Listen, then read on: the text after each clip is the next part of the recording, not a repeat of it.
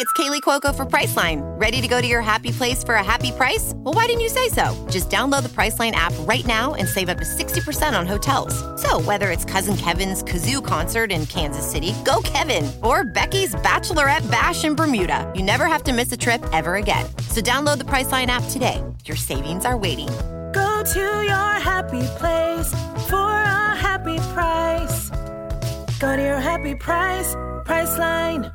I'm trying to elevate small talk to medium talk.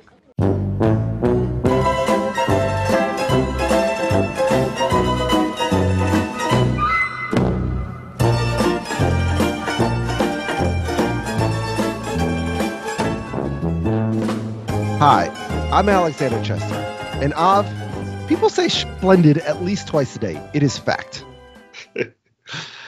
And I'm Av Sadensky, and I am both a four-eyed fuck and a fat piece of shit.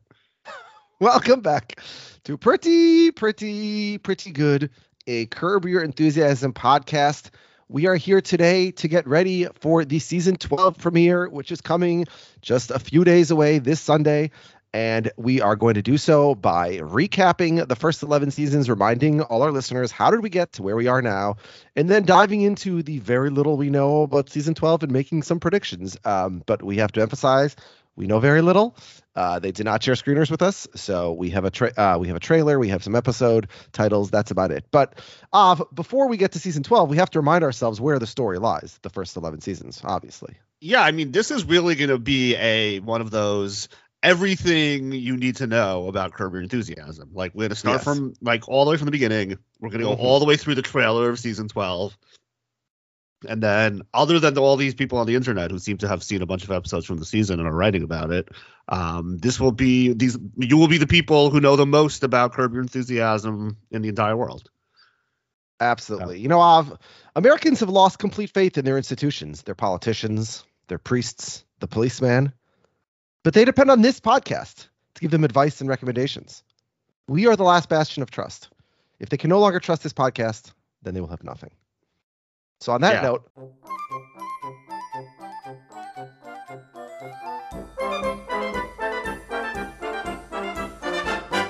let's dive all the way back to 1999. The special drops Larry David Curb Enthusiasm on HBO. And then the next year, 2000, we get season 1. Doesn't really have a season-long story arc the way that many future seasons will. It's more about introducing us to Larry David, the wealthy co-creator of Seinfeld. He's now semi-retired, somewhat bored, hanging out in L.A. with his wife Cheryl and his best friend Jeff. We also meet his friends Richard Lewis and Ted Danson and Mary Steenburgen, along with Cheryl's parents and sister Becky, who are very, very Gentile. But basically, the story of season 1 is Larry constantly offending people, usually unintentionally, and the hilarity that ensues. Yeah. There's really something a little bit more, I think, cinema verite, however you say that, about season 1 compared to some of the later seasons. Like, it really doesn't feel like there's anything going on other than just like you're seeing a day in the life of Larry David on these various capers. And then, as you said, like later seasons, like we start to get more of like a real plot, more of a through line. Characters start to develop more. This is really just like you're just like a fly on the wall watching this like weird guy interact with the world. And there's something like very dated but very special about it. These are not like my favorite episodes of Curb, but every time that I have had the chance to revisit them, like there's just like a certain charm to I think the season 1 episodes that I always really appreciate. Yes. And when you watch it just visually, it's so different because of the fact that it's not an HD, it's a smaller screen. Yeah, so, that's part of it. Yeah, so it's very just the mere watching of it, it's very apparent how different of an era it is. Yeah, certainly Bob Odenkirk as Porno Gil. That's a real highlight. Yeah. Yeah, I mean, it's like Larry like fights a lot in this season, like, and by fight I mean like physically fight. Yeah. That happens more, but I feel like it happens like it's very top heavy in this first season. I think I see like 3 already, just like flipping through here. That we have like the bracelet, interior decorator. I think in Amco also there was one. I don't know. It's like it happens a lot very early on. Yeah. You said that this is not one of your favorite seasons.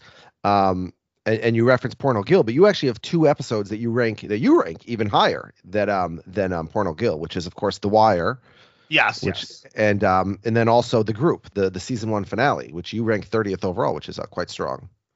Yeah, the group is great. Yeah. What was the uncle's name that he I don't makes remember. up? Yeah, I don't remember the uncle's name, but yes, Larry escorts his ex to Incest Anonymous, where he tells a made-up story about his uncle. And, the uncle comes to visit when Cheryl gets a job on the Vagina Monologues. Yeah, and everyone's like, "Oh my god." Yeah. Lots of touchy subjects in season 1. That's for sure. We have beloved aunts. We have Yes. affirmative action. I remember being a very lousy episode. Yeah, it was lousy, but not. We're not saying this like politically. Larry is certainly unafraid to go anywhere and everywhere. Yeah, that episode would be a much tougher go for Larry in 2024. Although Larry doesn't give a shit at all. But yeah, that was not the strongest episode. But yeah, that's about it for season 1 for me anyway. All right. So season 2, as we say, really we get into more of a through line storyline here, where Larry, in fact, the season starts out like Larry is just like around the house and like mopey and like sleeping in all the time, and Cheryl is like, you got to go get a job. It's like first he tries to sell cars, that doesn't really work, and then he comes up with the idea that he's got to go back into show business. He's got to write something. He's got to create something. And he comes up with an idea, the premise of which there's like a post-Seinfeld like character. Let's call her Elaine. Or, maybe there could be a different post-Seinfeld character. Let's call him George. And the real life versions of these characters, Jason or Julia, as they may be so called, they start to feel like they can't get any roles in anything where they're not just going to be typecast as Julia or Jason. They're both, first he tries to pull this off with Jason, and like we have the whole thing about like the meeting and they're never able to get on the same page. Then he tries with Julia. The name of this proposed pilot is going to be Aren't You Evelyn? And they try pitching it to all the various networks, to HBO, ABC, NBC. I don't even remember all the the exact ones, but basically like Larry goes on to offend one network executive after the other in various different ways. He also alienates himself by having a altercation with Thor, the wrestler, with the trick-or-treaters and their father. Can we come back to Thor, by the way? Yeah. Shouldn't we don't know how the episode ends with Jeff, but presumably he gets like the crap beaten out of him, right? Presumably. Yeah. Just as a reminder, so Larry asks Jeff to do him a favor and go let out the air on some tires of a car parked in the parking lot, which unfortunately is Thor's. Unfortunately, because Thor shows up and catches Jeff in the act. Yeah. Yeah. And I didn't mention yet on the podcast, I told you offline that the way that I prepped for this recap we're doing is I watched all the episodes at 6x. You did tell me that, yes. Yes. Put it on the wheel. 6 curb, 6x. Yeah. But listen, I did it with captions. I've seen these episodes so many times that it's more just to jog my memory of every single scene. And I slowed down to 3x or even 2x to enjoy some scenes. So yeah. We also get the baptism towards the end of the season. Yes. I came across Larry is a Jewish hero. Yes, I came across one of his monologues today that I was doing some research where he's like talking about, he's like, fine, be Christian, but like, why do they have to push it on everyone? Like, do I go around telling everyone, eat lobster, it's good? And not only that, I travel to Africa and I get them to eat lobster there. Like, just like leave everyone alone. Yeah. What's the because I'm not a super like a Marvel guy, or I don't even know if it's Marvel. The meme of the superhero guy in the red suit who sort of looks around and finds out that he's actually not in trouble, but he's like getting credit, and he like it turns into like an embarrassed sort of smile. I don't know that meme. No, I'm doing a bad job describing this, but you definitely know it's a very famous. It's a very famous GIF that's constantly online, but I don't know how to search for it because I don't because you're describing it badly. All right, well, yeah, but anyways, because that's really Larry so many times, especially at the baptism. Share to the group if you know what Chester's talking about tomorrow. Yeah.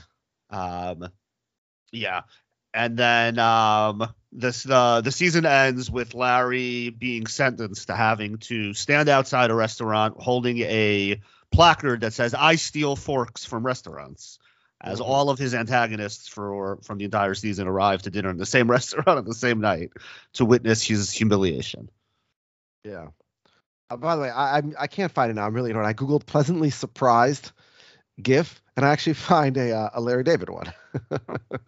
How about if I just say I'm pleasantly surprised? I don't remember what episode that's from. I don't know what that's from either. Yeah. I will share that in the group, but that's not at all what I'm looking for. Anyway, sorry to interrupt you.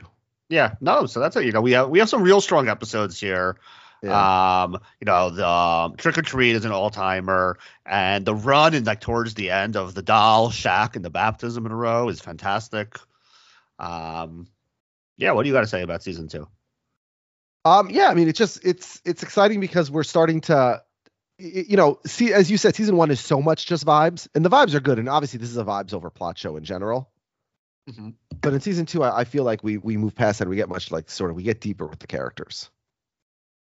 Yeah, for sure. We really get to know Larry and Cheryl better, and Jeff. It's like it becomes a little bit more. I don't want to say sitcom-y, but it starts to feel more like a regular show in season 2. I think, even though it still is doing its Curb thing in a very different way. It's just like something about it just feels much more cohesive. Yeah. It's also interesting how much, I mean, I guess this is obvious, but like when you're used to the more recent episodes and more recent seasons, how much of a bigger role Cheryl has and Jeff has. Like they're pretty much in almost every scene. Yeah, one of the two of them. Yeah, and that's why and one of the ways it really become more of a show. The same way. It's like it's not just like literally following Larry around, which is like much more of a documentary feel. Yeah. It's like there's characters, there's story, there's ongoing plots. Like it's a more normal thing that it's more approachable for sure as well. Yeah. Did you read the LA Times had an oral history kind of history of Curb a couple of weeks ago? I skimmed it. Yeah. Season 2, of course, has the Shaq episode. And I guess I never thought about this, but they talked about Shaq is not the one who's falling there, right? Yeah, that makes sense. They have a stunt double. Yeah. So they have a stunt guy fall. Then they have Shaq do part of the fall, but they emphasize that they had multiple cushioned, mats all over the floor. I understand that because Shaq is an athlete worth hundreds of millions of dollars. Well, it would be hilarious if Larry kicked him for real. Yes. Yeah. And his stunt double unfortunately passed away a couple of years ago. I looked him up. It's very sad. I forget his name, but he was a stunt double / actor. All right, so 2000 is season 1, 2001 is season 2, 2002 is season 3. So these are the only seasons that we have sort of consecutively like that. Season 3 is we get the real season-long story arc, which is that Larry joins a group of investors in a new restaurant, and that group includes Jeff, and it includes Ted, and it includes Michael York. We also get to know Wanda Sykes in this season, a recurring character, but she really appears for the first time. And of course, we learn that Larry has been cast to act in a Martin Scorsese movie. And in the world of Curb, this is presumably the first time Larry's been on this side of the camera since when? SNL, he was just a writer. Yeah, well, he was on that show Fridays, right? That somebody shared in the group. So I think he was on camera in that too. And he was in he was in a Woody Allen movie at some point. Yeah. He was in stuff here or there, but he's nothing major. When you happen to be watching a Seinfeld in syndication, do you ever find yourself doing that? No, because it's a very strange thing to do because you can just go watch on Netflix without commercials immediately. I don't have access to syndication, so.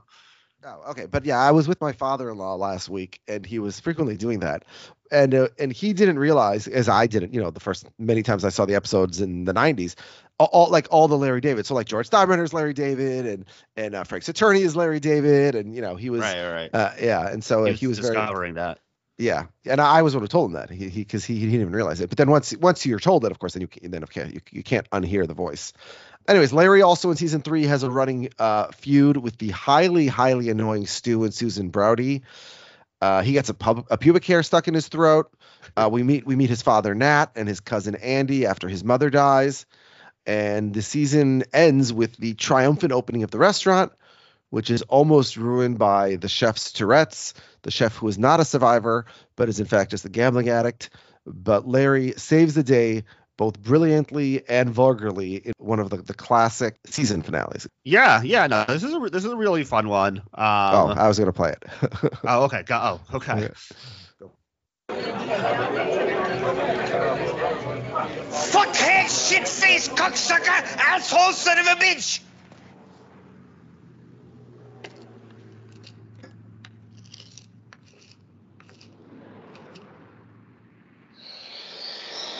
Maybe one day I'll get a chance to do something good for somebody like that.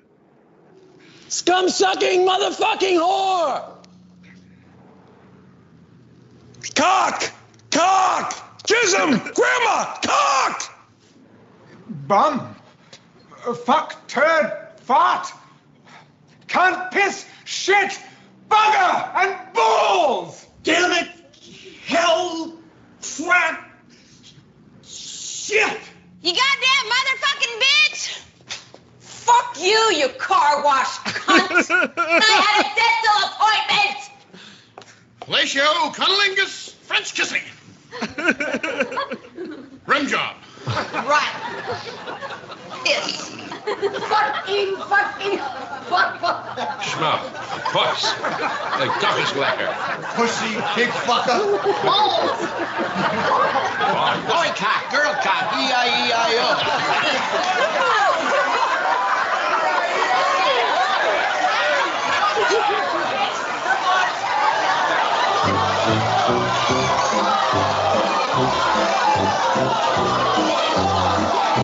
Yeah, so quite a way to end the season there. Yeah, I mean, watching that scene, I do wonder, like, to what extent how many people there were, like, supposed to chime in, and, like, you know, there does seem to be, like, some, like, genuine surprises there. It's just, like, seeing people's reactions to different things. So, I don't know. It's funny, like, because, you know, Curb always, to the extent, we always have to wonder what's improv and what's, you know, on the page. It's certainly here, it was just, like, everyone curse, right? But, like, yeah, it could have boy been cock, girl cock, E-I-E-I-O, probably not on your bingo card. Of course. Yeah. And, you know, even down to, like, maybe it was just supposed to be, like, Larry, Jeff, and, like, Cheryl, and then, like, other people just, like, you know what, I'm going to get in on this. And, you know, it just went from there. Like, that could have happened, too. Yeah. But, yeah, great stuff. Really fun season. Really like the restaurant stuff. The terrorist attack, a very funny standout, where Larry, you know, almost diverts an entire town up north. Because they're afraid of a rumor that somebody started about a terrorist attack. Yeah. What else we got here? Crazy Eyes Killer, of course, is the classic. The Nanny from Hell. I think we both enjoyed her. Yeah. You know, she sings the Looney Tunes. Yeah, she's a little crazy. We have the Benadryl Brownie, of course, which is a classic episode. Yeah, that's where they bake the Benadryl in order to put the dog. She's a sleep, Christian, right? No, it's the Christian Scientist girlfriend. Who won't take medicine. Oh, right. And Larry or Richard wants her to look good so he can take her to the Emmys. Right. Yeah. Okay. Yeah, that's a pretty good one. Yeah, Larry. Now, what Larry also has he fires his TV guy, and then Wanda calls him racist. Yeah. You, by the way, your fifth favorite episode of all. Cat shirt. Yeah. Yeah. Started. Yes, Wizard of Oz episode. Yes, of course. I love that's that one. Yeah, the black and white shirt, classic. More Larry fighting someone down to the floor. Yeah. Yeah, I really love that episode. My fifth favorite episode is also of the season. It's Crazy Eyes Killer, though. Crazy Eyes Killer. Yeah. Yeah, we meet Richard Kind for the first time in this season with Andy. Cousin Andy. Yep. Yeah. So as I said, the first three seasons are in consecutive years of the more traditional way of viewing TV. But then Larry disappears for 2003, and it takes till 2004. He comes back after a year break for season 4. Yeah, and season 4 is the one that I think both of us consider to be the best season of Curb. Yes. It's certainly, in some ways, it's just the most Larry David, the most Curb. It's the most all of that in one big package that he's ever delivered. The breaking the fourth wall, the self-hatred, the just wild stuff that goes on in this season, with the all mostly on the backs of the brilliant producer storyline. We find out early on that Mel Brooks has identified Larry due to a karaoke performance one random weekend night, and he wants to cast him to star alongside, I think it's first Ben Stiller and then David Schwimmer, playing Max Bialystock on the Broadway production of The Producers. Of course, Katie Huffman, who appeared on this very podcast, appears in a number of episodes. She plays the main lead female role. What's her name? I can't remember it. Ava, something like that, right? Oh, the name of the character in The Producers? Yeah. Yeah, that sounds right. Yeah, I'm probably way off. Olin's going to be very upset. And the other main storyline of this season is that Larry and Cheryl are going to be celebrating their 10th wedding anniversary and are preparing to renew their vows, as one does. And Cheryl has decided to gift Larry as his anniversary present a one-time only get-out-of-jail-free card, no questions asked, commit adultery. Yeah. And Larry, it's not even get out of jail free. She's challenging Larry because she doesn't think he can convince a woman to have sex with him. Yeah, I think it eventually escalates to that. I think at first she's just like, this is just a gift, and but when she sees, because she had said it when they were dating 10 years earlier, and he reminds her of it, and she's kind of Yeah. But sure enough, time after time, Larry manages to, snatch defeat from the jaws of victory time after time, with one woman after another who are offering themselves to him. And along the way, we befriend a blind man named Michael.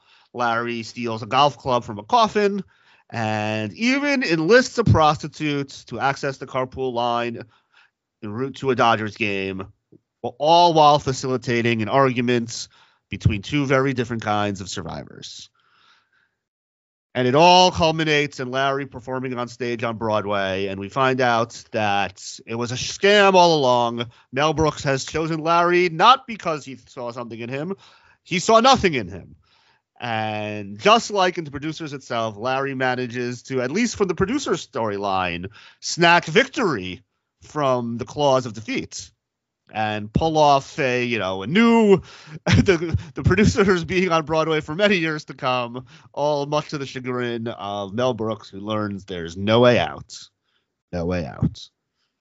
Yeah. And, we talked about this when we were doing our top 10 episodes, but not only are episodes 9 and 10 both in our top 10. Yeah. But, we also had the Carpool Lane, which is virtually nothing to do with either of those stories, right? Except to the extent that I think when Cheryl sees Larry with the prostitute, he says, "Oh, is this how you're using your birthday present?" But that's the one. Larry buys weed for his dad's glaucoma. He used the prostitute to go to the Carpool Lane to get at the Dodgers game. Like nothing to do with the show at all. The producers, nothing to do really with the anniversary present, and yet still like an all-time episode. So that's 3 all-time episodes in the season, and one of them not totally a standalone, basically. Yeah, I mean, just flipping through, there's so many iconic things in this episode, and as you said, nothing to do with the producers even. So it's like the producers thing is this all-time great curve plot and all-time great final twist and pull off that the show has ever done. Frankly, that Larry David has done in his career, and that's a third of the season, probably, right? And then we have all these other the 5 one, Larry stealing the golf club from the Funkhauser's funeral for the casket. That's iconic Larry David. The Weatherman golf tip is completely iconic. We have the whole thing with the surrogate that he convinces not to go forward with the with giving away the baby. We have Wandering Bear and the Girls Gone Wild video. We got the whole Survivor thing with Kobe Donaldson. This is just a jammed packed season of television. It's really crazy that this is all in here. Yeah, it's a phenomenal season. Yeah. So I mean, I think we both have this ranked as the highest, even though I think we probably both have Mel's offer. We have as I think one of the worst, if not the worst episode of the series, right? It's 102 for both of us. So yeah, that's definitely near the bottom. I don't remember why. It sets the table. I think it's very bad. Is why we have it low. I remember even thinking at the time, part of our discussion was this should just be a good table setter, but it's not. It's really the next episode really sets the table. But yeah. So so that's season 4. Anything more to say on season 4? Yeah, truly iconic. Not really. Okay. Well, then we can keep going. Yeah. All right. So season 5, we're back into the annual thing. So this is 2005, 1 year after season 4. We have 2 main plots here. The first is Larry misunderstands something his father said, which leads him to believe that he was adopted, which would please him as he could escape the emotional trauma of his family and of Judaism. He hires a private investigator, which is Mekhi Phifer, to look into it. It's quite a Jewish season. We have an entire episode based around a Passover Seder, another episode featuring the Orthodox Jewish man who runs the Kidney Consortium. That leads me to the second main plot of the season, which is Richard needs a kidney transplant, and Larry spends most of the season trying to find someone to donate the kidneys that he doesn't have to. The season finale, of course, Larry's told by the PI that he was in fact adopted, and he goes to Arizona to meet his birth parents. I was just there in Arizona last week meeting my wife's birth parents. Not meeting, but otherwise known as her parents. Yes. Larry goes to Arizona, embraces the Goyish lifestyle there, which in his case means he becomes selfless. He tells Cheryl he wants to have a family with her. He agrees to give Richard his kidney. He also goes hunting. Yes. Well, that's in Arizona. Yes. But as the operation is, hunting, I feel like is more obviously a type of a Goyish lifestyle than being selfless and wanting to spend time with your family. That's really more of a Larry David special. But more universal. Yeah. Yeah. As the operation is about to ensue, Mekhi Phifer shows up again to tell him no, in fact, he was not adopted. And Larry wants to get his way out of this operation. Unfortunately, it's too late. And during the operation, he briefly dies and goes to heaven. He sees everyone fighting over him, and really more his money. He goes to heaven. He meets his mother, played by Bea Arthur, and he meets his two attending angels, played by Dustin Hoffman and Sacha Baron Cohen. And let's, for one moment, go to heaven with Larry. Oh, yes, please. Hello.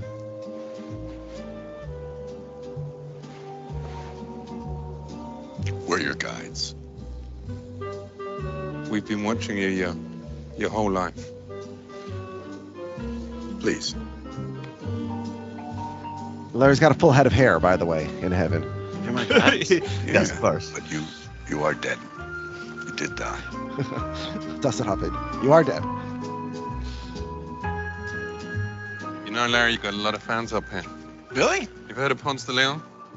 Yeah, the Spanish explorer. Yeah. I wrote a screenplay about He him. knows it. He loves it. Get out of here. Larry, Marilyn Monroe was a huge fan of the Seinfeld show. What? It's true. You're kidding. No. She's very much looking forward to meeting you. Get out. She talks often of you. Marilyn Monroe? It's true, isn't it? True. There's something truly Larry David that, like, in heaven they refer to it as the Larry. Seinfeld show. Yes. Say hello to your mother. What kind of schmuck are you? I mean, who goes around giving their kidney to people? Idiot! And I'm surprised that your father let you do such a thing. Wait till I see him again. Why did you tell Dad not to bother me when you died? I missed your funeral. So what? What's so important? Why were you so happy when you thought you were adopted? That's what I want to know. I wasn't happy. Oh, don't give me that. You were very happy. I was You not were happy. Absolutely giddy. Giddy? No, giddy. I was not You giddy. were giddy. Giddy? I was not giddy. You were giddy. I'm not done with you yet, Buster.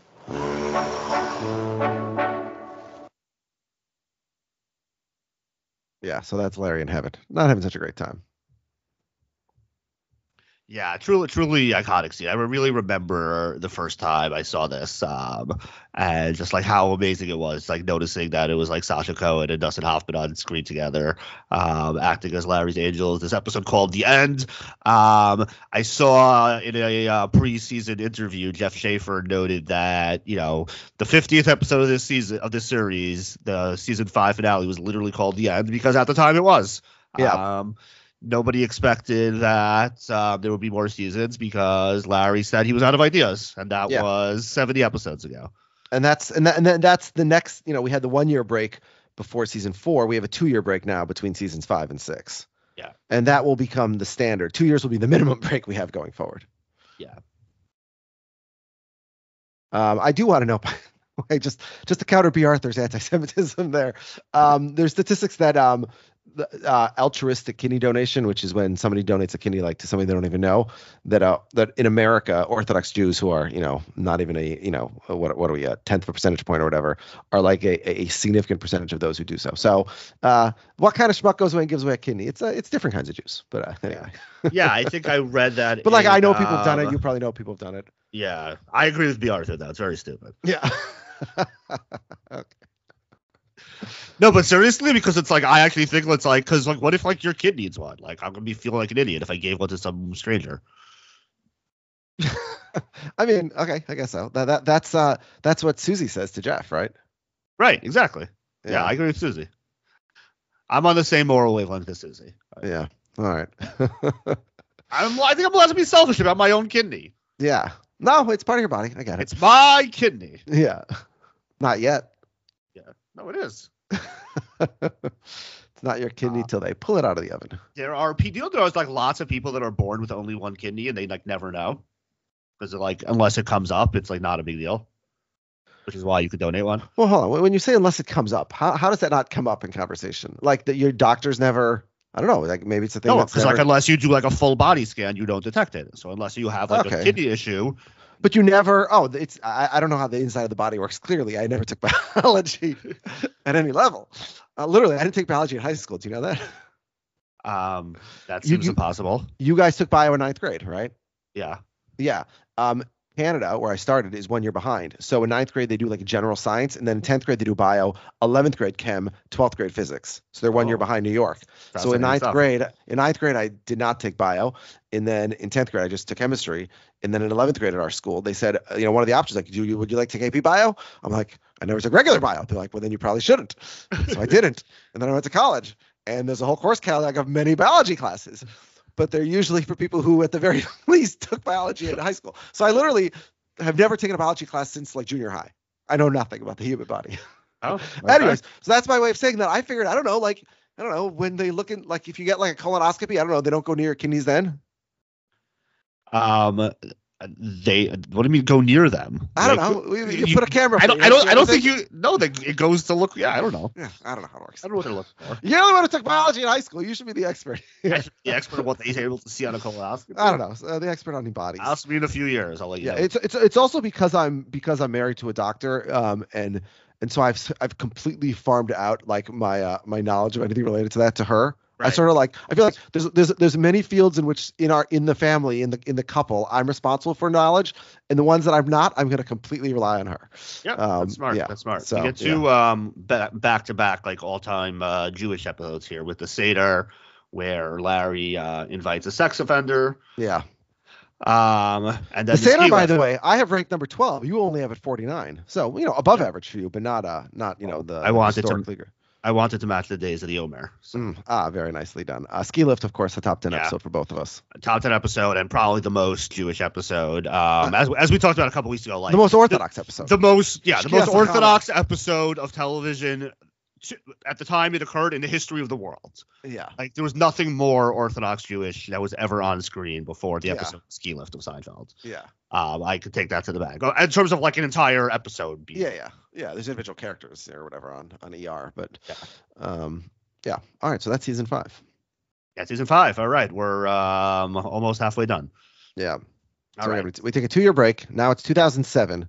And that's where like this, Curb really kind of like turns the corner in a major way, and like not necessarily for good or for better. For most people probably say for good, but pros and cons. But the main thing that happens. By the way, it's funny to think just these years, a majority of this show, because this is season 6, so we'll be through 61 of the ultimately 121 episodes at the end of. A majority of the show is filmed and is released during the Bush administration. Well, actually, I guess technically season 1 is the Clinton administration, but like, but like before, like pre-Obama, right? Right. And I guess a lot of that just speaks to the fact that he takes much bigger breaks between later seasons. But like, much of the ethos of the show was written in like sort of a different like culture, different America in a lot of ways, also. Yeah, very fascinating stuff. I just feel like Larry's wildness is more understandable today when when Donald Trump is like when everybody's crazy and says and does crazy things all the time, right? And we have social media, and no matter how insane you are, we forget about you 5 minutes later, move on to the next thing. 20 years ago, that wasn't the case. Like Larry was like, if you watch it with 2024 eyes, I don't think you appreciate how truly crazy Larry is in the early seasons. Yeah, although I would think his like early season faux pas are not, he becomes much crazier and much more like out there, I think, as the show goes on. Yeah, well, as he has said many times, like basically the show turned real life Larry into character Larry. Because he could get away once with people expect it anyway, he's like, oh, people actually want me to act this way. Well, then why would I not act with my id, at all times? So yeah. The real Larry comes out. Yeah. Season 6 introduces us to the great Leon Black, portrayed by the legendary J.B. Smoove, as Cheryl and Larry have agreed to shelter a New Orleans family named the Blacks.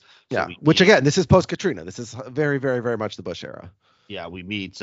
We meet Leon. We meet his sister, Loretta, played by Vivica Fox.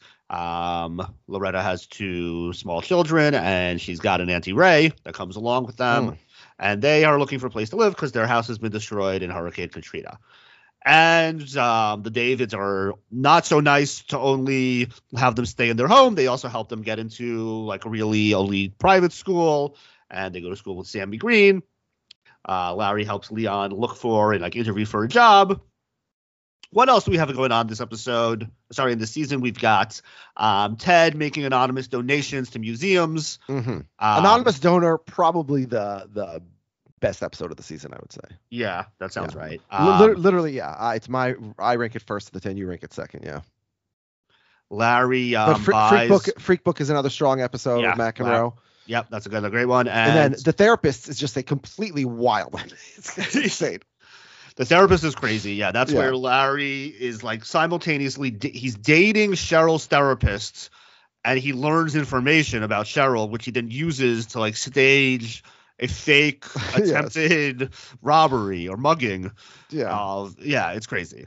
Yeah. With one therapist mugs the other therapist. Yeah. And then Larry saves her. Yes. So he thinks he's a good guy. Yes. But by season's end, Larry gets distracted on a phone call when Cheryl's in the air calling to say that she thinks she's going to die.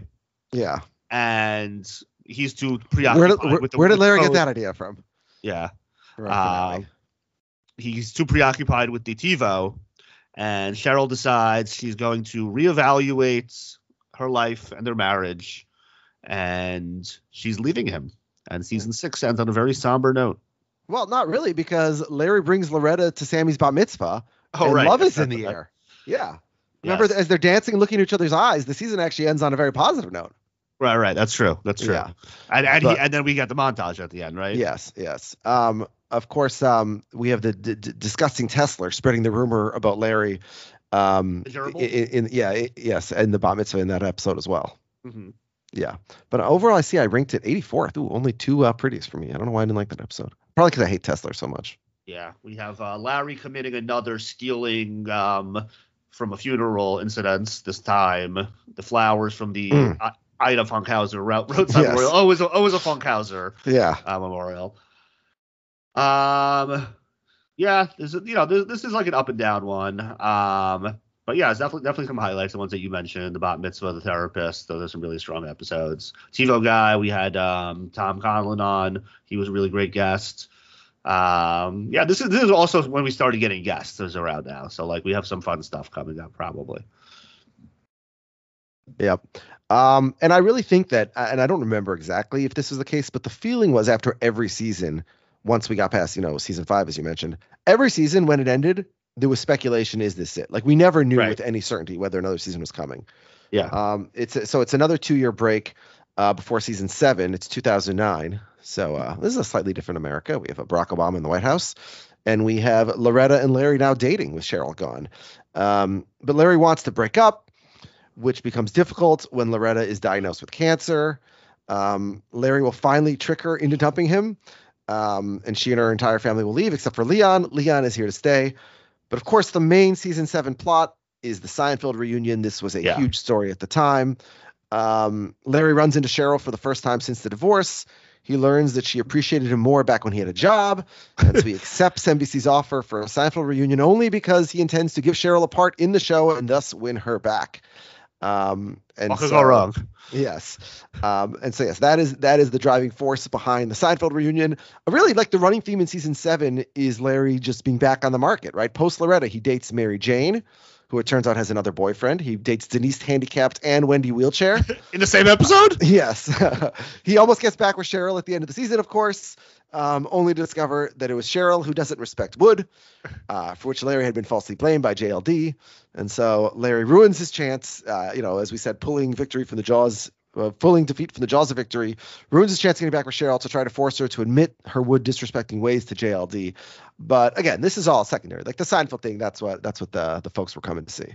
Yeah, I mean, what more is there for us to talk about the Seinfeld reunion that we haven't done already? I mean, we covered all of these episodes. Then we did an episode where we covered the Seinfeld episode itself. Like we watched like the patch together. Yeah, as an episode of Seinfeld. We've talked extensively about the legacy of Seinfeld as it relates to Curb. We had a special episode where we recharged the mitzvah and rewatched the table read and did all the Danny Duberstein stick. So I mean, we've been all over this season and this. We said that season 4 is our favorite season, but I'm looking if you average the episode rankings from every season. I think. Oh, and let me actually, I have done that. Let me check. I think season 7 would have to be.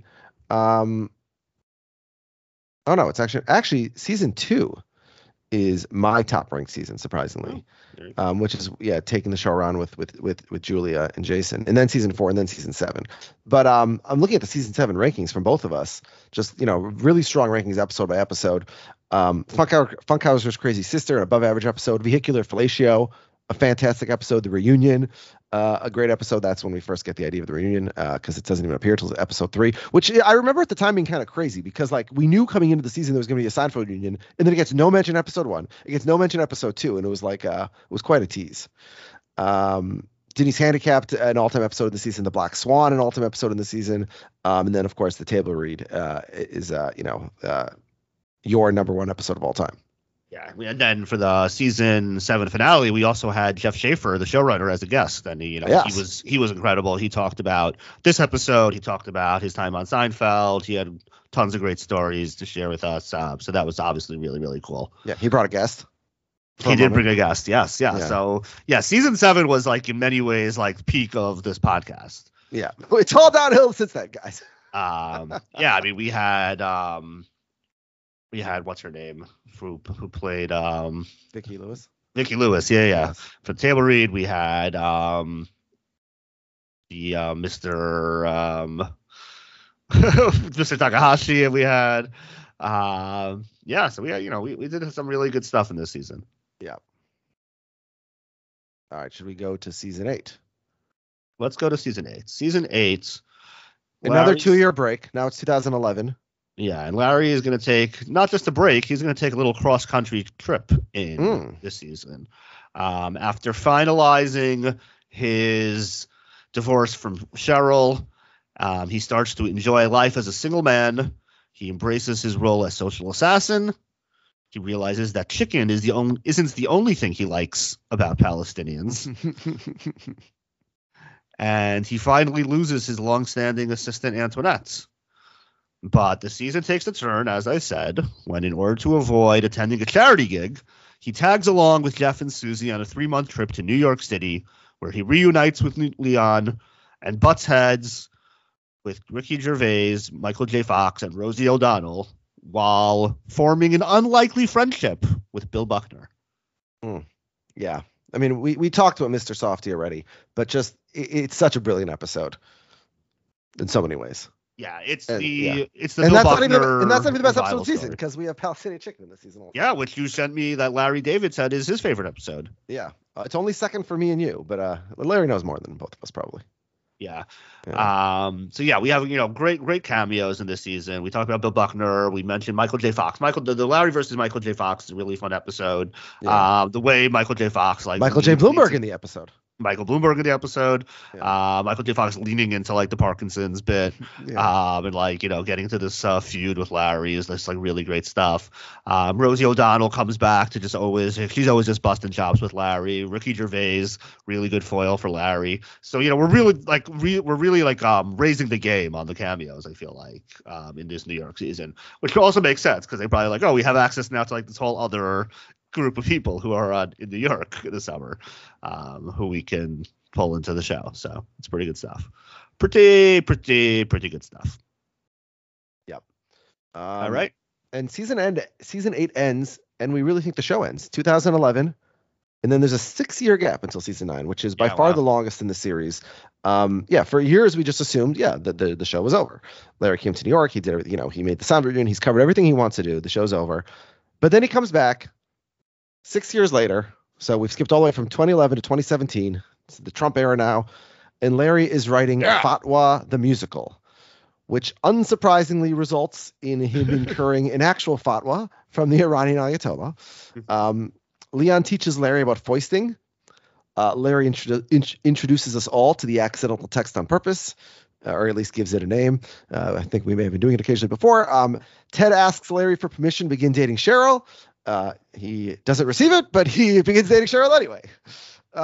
Larry continues ruining the lives of all the Funkhausers, as star pitcher Kenny Funkhauser breaks his elbow trying to open Larry's pickle jar, and then gets killed in the running of the Bulls when he follows a hooker Larry introduced him to Spain.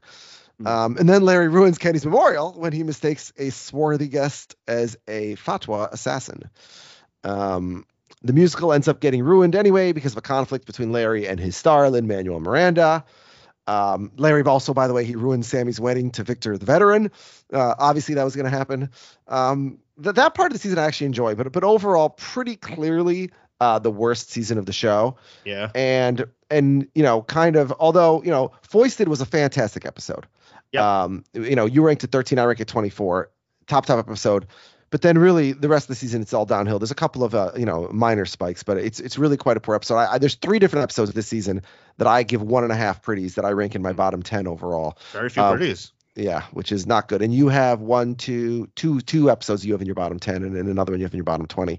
So yeah, real disappointing season. And, it's weird because I remember even thinking at the time, like, this is disappointing, but I don't want to say that because I don't want, and I don't mean me personally, but in the culture, I don't want us to be saying that because I don't want to discourage Larry from making more seasons because, he went away for 6 years. The show was seemingly over, comes back. And if nobody likes the season, he's like, I gotta fuck this. I'm going to leave. But fortunately, Larry doesn't give a shit what anybody thinks. And so he continues and he makes, seasons 10, 11, and now 12.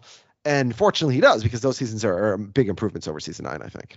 Yeah, season 9 is clearly the worst, as you said. Even shuffling through these recaps here, I could think of good moments, but not even good episodes. As you said, the Foisted one is the best one. That was pretty iconic in terms of adding something to the lexicon. Yeah. But yeah, there's really not much too memorable here beyond that, unfortunately. And by the way, it's such a huge margin, the worst season. I'm looking at the rankings, it's closer, the second to worst season, which is season 6, which is when we meet the Blacks and Larry gets divorced. The gap between season 9 and season 6 is bigger than the gap between season 6 and all the way the 4th best season. So it's you have the top seasons and then everything else sort of bunched in the middle and then the fatwa way at the bottom. Yeah. So they were rusty. They came back after 6 years and then they got their fastball back because for sure. Yeah. We're going to jump into season 10, which has, I would say, 2 main storylines. One is the less memorable sexual harassment storyline where Larry keeps legitimately accidentally putting himself into situations that look really bad. And now he's going to get sued. Although he ends up fighting more with his own lawyer than he does with his accuser, but that's neither here nor there. The major storyline, the one that is truly the most memorable for the season and one of the most memorable of the series, so much so that they have publicly in real life commemorated this just a few days ago. I saw in the news. I was talking about the storyline whereby Larry, after getting into a few disputes with the proprietor of Mocha Joe's, one Mr. Mocha Joe, decides to open what he calls a spite store, which he dubs Latte Larry's right next door in order to try to divert business away from Mocha Joe. And they have this petty game of one-upsmanship all season long.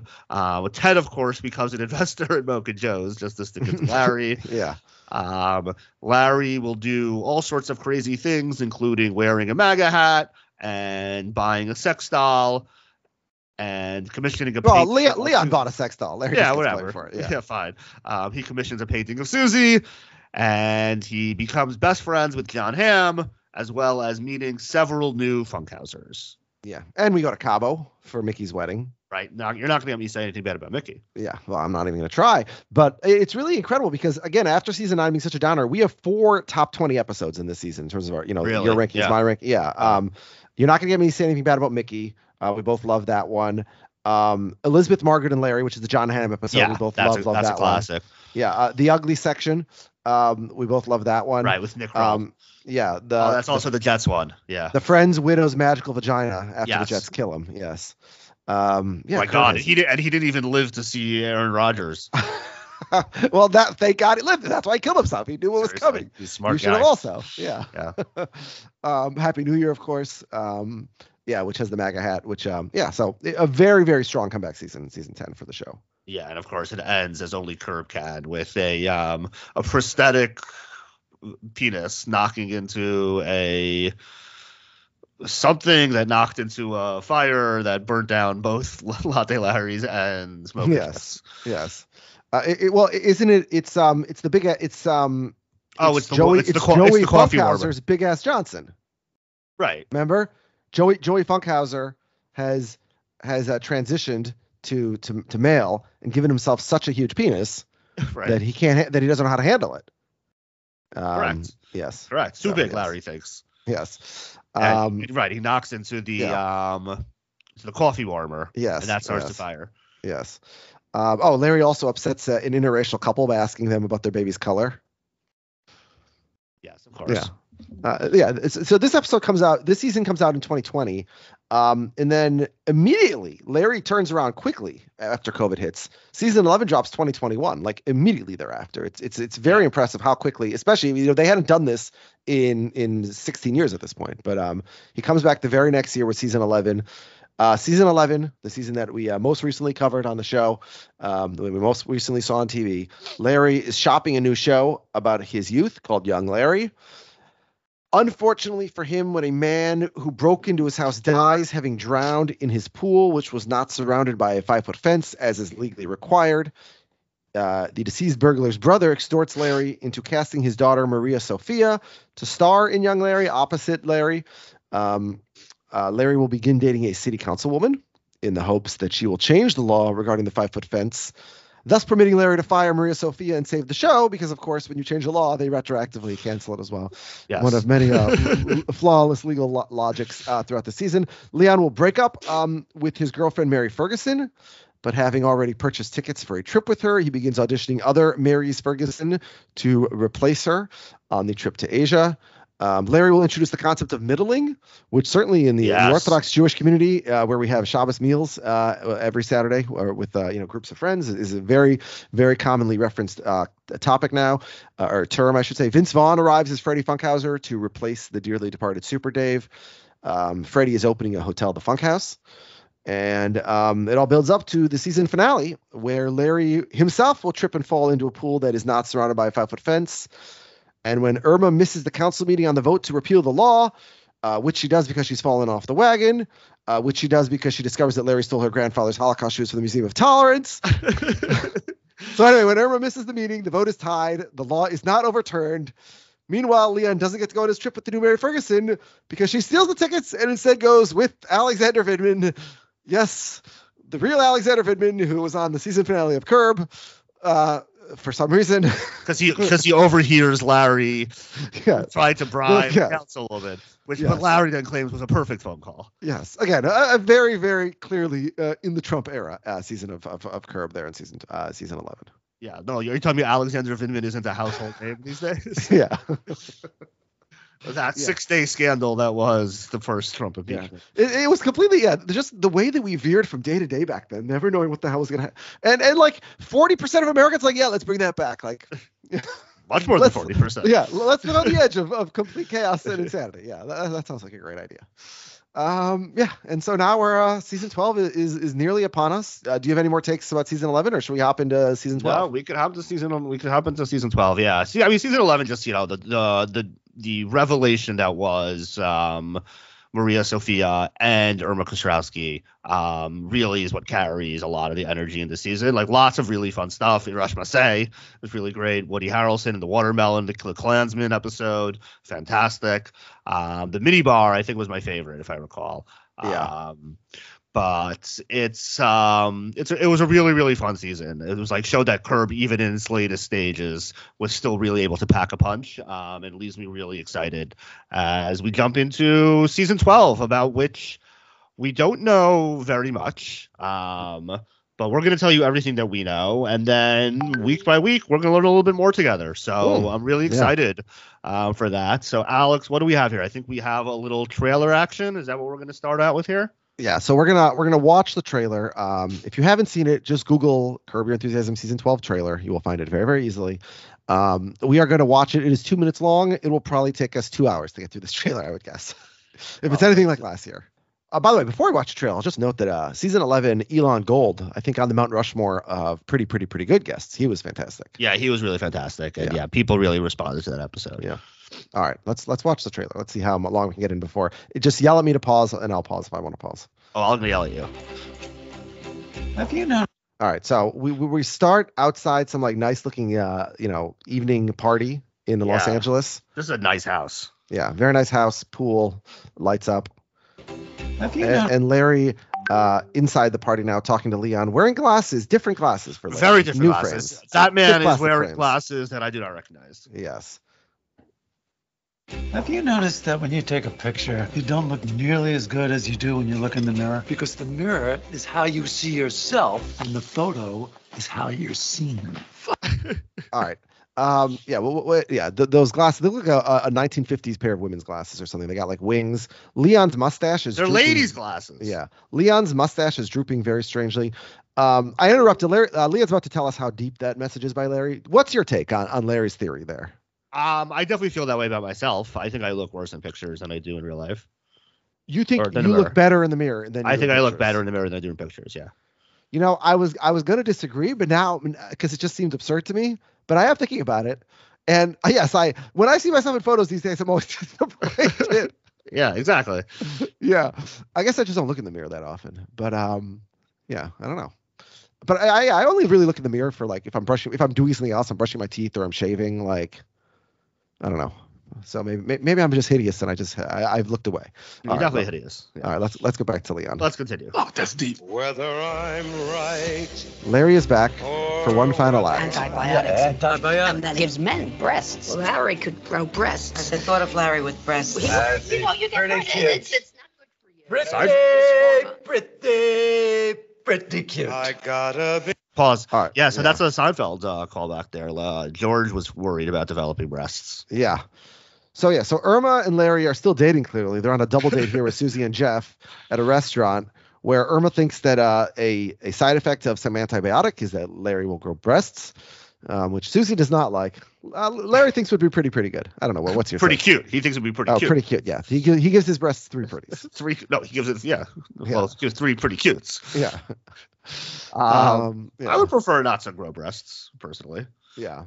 But I'm not asking about that. I'm asking, how cute would Larry be with breasts? I don't think not very cute. Yeah, you're giving 0 cutes, 0 pretties. Yeah, I think Larry should stay with his current body frame. Yeah. All right, let's Susie with a much shorter haircut these days also. Yeah. Yeah. I said that Larry's glasses look like a 1950s lady. Susie's hair looks like a Jerry curl from like 1982 or something. Yeah, she's very 80s here. Yeah. Big perm. Don't be mad he's leaving. That's what happens when people have sex. They say, I love you. You're very special. People talk like that? Yeah. Men do that? All right. Have you ever said, I love you, you're very special during sex? I don't think I've said you're very special. Yeah. Yeah, that's and if I did, I didn't mean it in the way that Charles was meaning. Yeah. You meant that like that was very special. Yeah. Anyway, so the captions say, "Don't be mad he's leaving," or "Be mad he stayed so long." And we have Susie about to reappear here. Small, you're petty, you're jealous. You're a walking fucking virus, Larry. I gotta be free. It's time to say goodbye. What do you think about that? We had Larry celebrating in the driveway. I don't know what that's going to be about. I'm excited to see what he's celebrating about. Yeah. I think he's celebrating that he got thrown out of Susie's house again. That's not connected scenes. Yeah, that's probably right. Yeah. Let's see.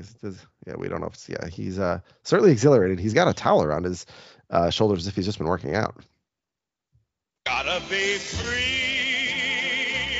Very sorry to hear about your father-in-law, but thank you. Well, that's all right. So somebody a guy named Artie. Yeah, a guy named Artie has died. We don't know who he is, and Larry is wishing condolences to his son-in-law, and we don't know who he is either. Artie will always be on our hearts, though, it says. To hear about your father and mother. Thank you. Well, that's, it's a little better. Your dad's still alive? Yeah. Oh, well, there you go. I think it's the happiest I've ever been in my life. I don't even know who I'm looking at right now. How is something good happening to me? All right, so Larry is great things are happening. He's celebrating outside the house. He's celebrating here on the golf course with Richard Lewis. What good thing happened to him? Do you think he hit a hole in one, or is it even like a longer term? No, I think it's a longer term thing. I don't think he'd be this excited about a hole in one. But yeah, what could it be? It's like it's not going to be money. It's not going to it's not like he's like things are going great with Irma. Like I don't know, that doesn't feel right. Yeah, yeah, I'm surprised he's still with Irma, frankly. Yeah. Yeah. So do we have any speculation for what the good thing is that's happening to him? No, I can't imagine. Yeah. Unless he finds out that he's Gentile again. Yeah, I'm going with hole in one. To me. How did you decide on... And no sooner do I say that, but then he tees off and hits an unidentified man in the back who collapses in the middle of the course. So we don't know who that guy is, right? Red jacket. No, but I'm going to have a good story when we get to that one. Okay. How did you decide? All right, now he's talking to a gay couple, and it's Dan Levy. Is Levy's how he pronounces it, right? I think so. Yeah. No, Levy. Oh, yes. Wait, it is Levy? Yeah. I'm all confused now. Eugene Levy, Eugene Levy. I think you're right. Yeah. Stan Levy. Yeah, this shouldn't be that hard for me. And then Sean Hayes is the other one. So now Sean Hayes has talked a lot on his podcast Smartless about the fact that he's going to be on Curb. Not a lot, but he's mentioned a couple of times. Cool. He's going to be on Curb. So we see that here in the trailer. And yeah, so they are clearly a gay couple, as we will tell from Larry's question to them. Did you decide on the last name anyway? I assume it's your semen, right? What did you just say? I have to accept the fact that you're wired. Oh, and our friend Dana Lee is back. Yeah, Mr. Takahashi, Mr. Freddie Funkhauser, all back in the season 12. Somehow Larry is still a member of the club, despite everything he's done, and he and Takahashi are looking at each other or something. They're showing, making eyes at each other. Accept the fact that you're wired like a fucking lunatic. I didn't know you had alopecia. You're a cheater. No, you're a cheater. You always have to be the center of the... All right, who do you think was the cheater between Jeff and Larry there? I think they both cheated. Yeah, on the golf course or otherwise, or both? On the golf course. Yeah. Okay. Well, yeah, a lot just happened there. We missed what happened. We had after Takahashi, we had Freddie Funkhauser yelling at him, calling him, cursing him out. A lot of people yelling at Larry this season. Yeah. All right, and now we have Ted and Cheryl, who when they have sex with each other, tell each other how much they love each other. Have to be the center of attention. All right, now we have a group of women, all waving signs, chasing Larry's vehicle, running after him in the street. Yeah, well, things are not going as well for him now as they were, just moments ago. Things appear to have taken a turn. Yeah. Any speculation from you? Why they're chasing him? He probably put them off. A number of them have signs. A couple of them have flowers. Can we read the signs? No, you can't read the signs. They're shaking them at him as they chase him.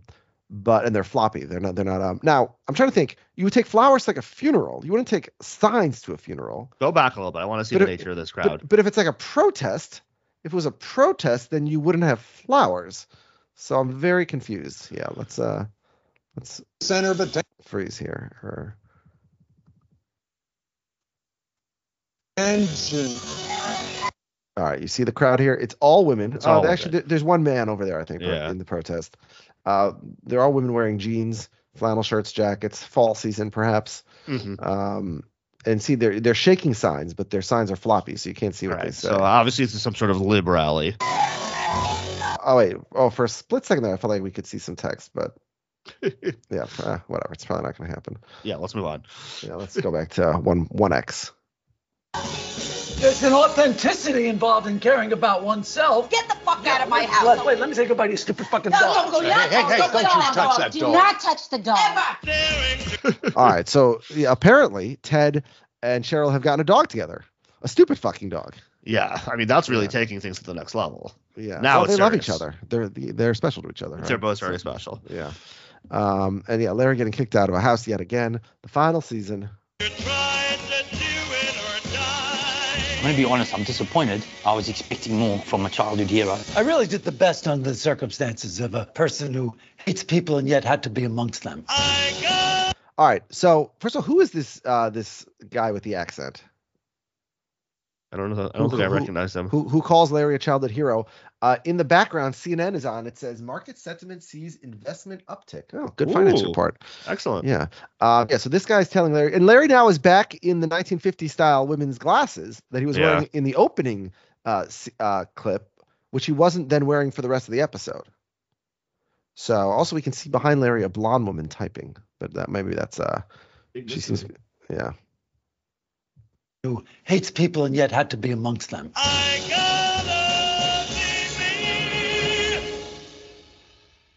All right, Max, plan start $9.99 a month. All right, that's exciting. So we've seen the trailer. We've seen the trailer. Do we have episode titles? What do we know? Do we know things? We do have some episode titles. The first episode is called Atlanta. Atlanta, that's a good show. Do you watch Atlanta?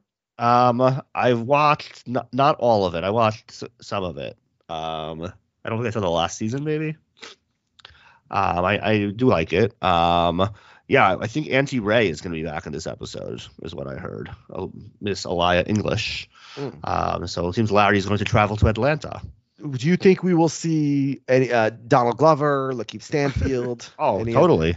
Any of the Atlanta cast? All the Atlanta Braves team will be there in this episode. Okay, Auntie Ray's coming back. So that's Troy Kotsur, I think that's how you pronounce his name. Oscar winner from the movie Coda a couple of years ago is going to be in this episode. He's a deaf performer, so it'll be interesting to see. We've had someone taking a vow of silence. We had Mary Matlin on Seinfeld. That's true.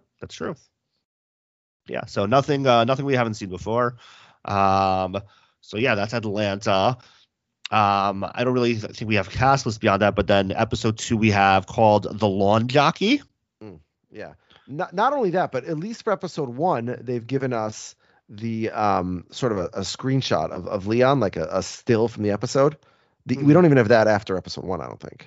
Yeah, they're really keeping things close to the vest. Episode 3 is called Vertical Drop, Horizontal Tug. It almost sounds like one tuck, one no tuck. I was going to say it sounds like some kind of complicated sex position. The move, perhaps. Oh, maybe this is the move. All right, so let's discuss it again. Vertical drop, horizontal tug. Okay. No, let's not delve into this too much. All right, episode 4 is called Disgruntled. Who do you think is going to be disgruntled? I'm going to say Larry David's going to be disgruntled. Yeah. I mean, so many options, but yes. Yeah. What does it mean to be gruntled? Yeah. By the way, Troy Kotsur plays himself. Oh, is he playing himself? That's interesting. Yeah. So I wouldn't guess that. Troy Kotsur. Yeah. To be honest, I'm not familiar with him. But he's the deaf performer. Yes, I am. I just didn't know his name. Yeah, of course. Yeah. He won the Oscar. I said that for Coda. Sorry. Yeah, he was great. Yeah. Oh yeah, you did say that. I forgot. Yeah. All right. So which episode are we up to now? Now we're up to episode 4, Disgruntled. There will be a scene in a synagogue in episode 2, by the way. Oh, very exciting. The lawn jockey. And I say this because on the cast, Evan Shafran will play a temple party goer. So there's a party at the temple, unless they mean Temple University. Oh, that would be a great crazy twist. They go to Philadelphia. That could be the case. Did I ever tell my temple anti-Semitism story? No. Oh, I've ruined. Wait, Temple University or Temple? Well, I've ruined the punchline already. But basically, hanging out with a group of friends in Philadelphia, and one girl was like a little drunk and being annoying, and so somebody at a bar said to her, "Why don't you go back to Temple?" And she went ballistic and said, "That's so anti-Semitic of you. You're saying I'm Jewish." And no, it's because like this bar was like near Temple University, so they thought like she was a Temple student. She was just a drunk idiot from a different school. So they're just rabid anti-Temple tights. Yes, perhaps. By the way, so I see that Evan Shafran is back in episode 4, Disgruntled, as a temple party goer. That's got to be a mistake. I don't think they're going to. Oh no, excuse me, no. Now he's the rabbi's office assistant. Yeah, something's off. Okay, so that makes sense. Okay, so he's at the party. I think what's off is Evan Shafran. This guy just added himself, or his representation added him to IMDb because he's the only person listed on the cast for those 2 episodes. Yeah. And he's actually uncredited the first time as the temple party goer. And then 2 episodes later, he's the rabbi's office. So anyways, we're going to a synagogue, and we have a rabbi, and that rabbi has an assistant, and that assistant is Evan Shafran. And Evan Shafran is on IMDb, so good for him. Yeah. All right, episode 5. Episode 5 is called Fish Stuck. Seems like there's a missing word there. The fish was previously in the dark, but now it's stuck. Yeah, fish stuck. Interesting. Fish stuck. Yeah. I don't even know how to begin to speculate about that. Yeah, it sounds like a fish song. Fish stuck. Yeah, something like that. Fish stuck. All right, episode 6, the Gettysburg Address. Larry returning to his revolutionary roots. Back from the episode where he goes to the staging of the Revolutionary War and gets shot at with a real cannon. So maybe they'll be returned to form here. I hope not. That was a terrible episode. This episode, will it be longer or shorter than the actual Gettysburg Address? Oh, for sure longer. Yes, I would hope so. The Gettysburg Address was like 2 minutes, right? Yeah, it was not in our day, but in our parents' day, it was like a required thing to memorize. Yeah, I don't know about heart. Yeah, my dad still knows it by heart because he had to as a kid. But yeah. Number 7 is The Dream Scheme. Pretty cool sounding episode. Do you think this is kind of like an Inception episode where Larry is part of this elite team of dream bandits who try to incept dreams into people's minds in order to scheme them out of money? That would be a dream scheme. Yeah. These episode titles are really throwing us off. Fish Stuck, Dream Scheme, Gettysburg Address. What's happening? Yeah, well, it's about to take a little bit of a turn because episode 8 is called The Colostomy Bag. Ooh. Well, let's hope Larry's okay. Yeah. Now, along the same lines as I'm hoping it's for Irma. That feels like a thing. Yeah. Along the same lines as Evan Shafran, in the synagogue, a actor by the name of Jesus perhaps Garcia has added himself as the only cast member of episodes 8 and 9. He plays Rodrigo. So we'll have a character named Rodrigo in episode 8 and again in episode 9. Very exciting. Mr. Garcia's only credit on IMDb is these 2 episodes of Curb Your Enthusiasm. So, and he was on a podcast once in 2022. Oh, I was on a podcast in 2022. Yeah. So great job. So great job by his representation. Can we put ourselves on IMDb? Well, I think you got to get on the podcast and an episode of Curb. Okay. Yeah. That's So great. yeah. And So we got Mr. Garcia, the colonoscopy bag. And then episode 9 is called Ken/Kendra. Ooh, Ken. Ken nominated for an Oscar. The only That's character. right. Yes, the only actor from that movie. Yeah. Well, that's the man had to show the women how to act. America Ferrera also did. No? Oh, she did? I believe so. I just said the principal female director and character didn't. All right, got it. Correct. All right, so that's Ken/Kendra. And then season 10, the episode and series finale, episode 10. We have no name for. We don't even have a name. Yep, Although I do see we do have a screenshot again. Actually, we have for episode 1 and episode 10. The screenshot is Larry talking to Leon, who is wearing headphones. Ooh. So yes, I'm not sure. Do you think Leon is listening to pretty good? It says notice security room on a sticker on the door behind Leon. So maybe Leon's working some kind of security gig here. He also has a walkie-talkie in his hand. There's also a screenshot where they're at a Delta terminal. So this is probably I bet this is from the first episode where they go to Atlanta. They're clearly at an airport here. Okay, yeah, that's possible. All right. So I'm trying to see, but episodes 2 through 9, yeah, we have the same screenshot for all of them. All right, so those are our titles. What else? Do we have a list of guest stars that we haven't mentioned who are coming back? Well, yeah, well, so we mentioned some of them. I also saw a report of Conan O'Brien. Very exciting. I would assume he's playing himself. I can't imagine Conan O'Brien's playing a character, right? It's like it would break it wouldn't make sense. Yeah. I love Conan O'Brien. I love his podcasts. I'm really enjoying him, so I'm excited to see him come in here. And then the other names we haven't mentioned that I saw were Steve Buscemi. Oh, love him as well. I feel like he'll probably be playing a character. Yeah, I would agree. And Sienna Miller, who I would assume will be playing herself. Yeah, I have to admit I don't know who she is. So she's like a model. Yeah. primarily. So it's like why you wouldn't bring her on really to play. I don't think she's an actress really. So she was nominated for a BAFTA Rising Star Award in 2008. Oh, so maybe she did become an actress, but I think she was originally a model. Okay, so yeah, she's been in a bunch of stuff, but nothing. Okay, so I'm wrong. That jumps I'm out getting to confused. me. I'm probably confusing her with somebody else though. She has a tabloid notoriety section of her acting career, subsection on Wikipedia. Okay, no, I'm I'm clearly confusing her with someone else. I thought she was a model. Well, no, she was that also. No, but I thought she was primarily a model. She was engaged to Jude Law. Oh, and then Jude Law had the affair with the nanny. That was when he was married to Sienna Miller. Okay. Yeah. All right. She was an American Sniper. Right. Okay. Then hold on. Then she had an affair with Balthazar Getty. What's that with everyone having all the affairs? Come on. Yeah. Then she went back together with Jude Law. And then they split again. Sorry to hear that. Oh, then she became engaged to Thomas Sturridge. She had a daughter. Then she dated Ollie Green. I don't know who any of these people are. Yeah. Then she had another kid with Green. Different. Okay. Yeah. And then, all the other guest stars we mentioned. Vince Vaughn, of course, is back. Tracy Ullman's back. And then Troy Kutzer, we mentioned. Sean Hayes and Dan Levy. Yep. All right. So that's next week. Anything else we have to do, Av? Before we go, I think we should just go one more time before season 12 starts to the Postman. Oh, a special Postman appearance here. Postman! Postman, come here! Tell the neighborhood! What a shanda, Larry David! Not only are you a lousy Jew, but you're a lousy human being! He screws the wife of a man in a wheelchair! A shanda! Maybe you should have given me some candy. You're a lousy Jew! Where we have a letter from John Gormley, who says, "Greetings, Alex and Av. Here's to a spectacular season 12. I suspect we will see faces in this season we've never considered will be back. As revealed in the episode 1 synopsis, it looks as if Auntie Ray will be reappearing. That's fantastic character bring back, especially after they referred to her in season 11. I'm glad they haven't completely written her off the show. This led me to a half-fleshed-out theory on how this series could end. Generally, each season's final episode refers to something that happened in episode 1, which isn't specifically linked to the season's story arc. In season 11 was Nobody Else Could Use Larry's Master Bathroom.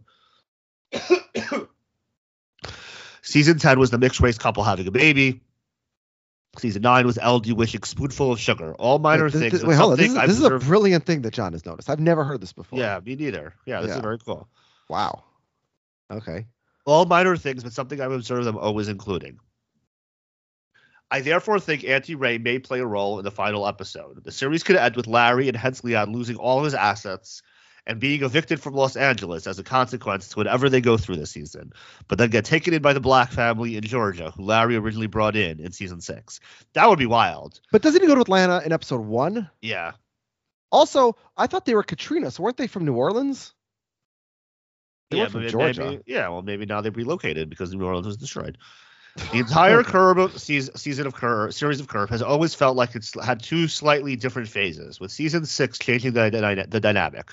Cheryl divorcing Larry and the introduction of Leon altered the tone radically that season. Yeah, we've talked about this a million times, where Leon stepping in to fill the role in Larry's life was just completely opened the floodgates.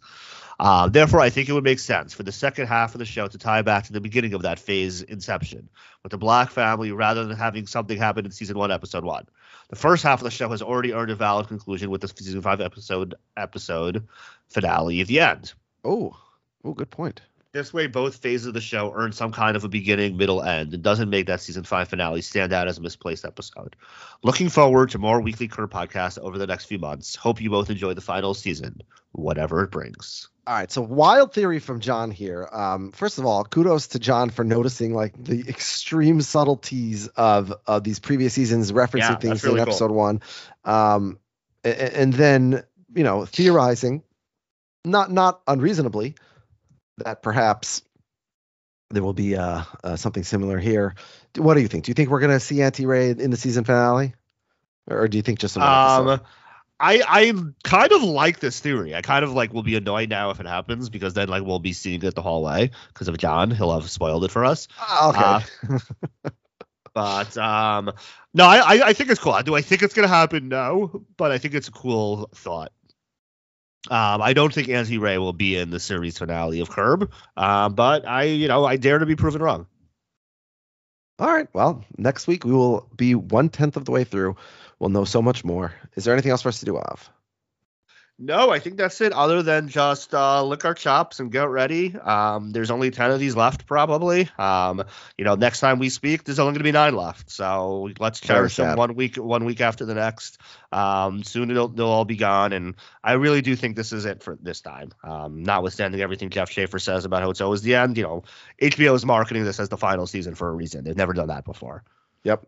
Cherish the curb. Cherish the curb. And hopefully it will be... pretty good.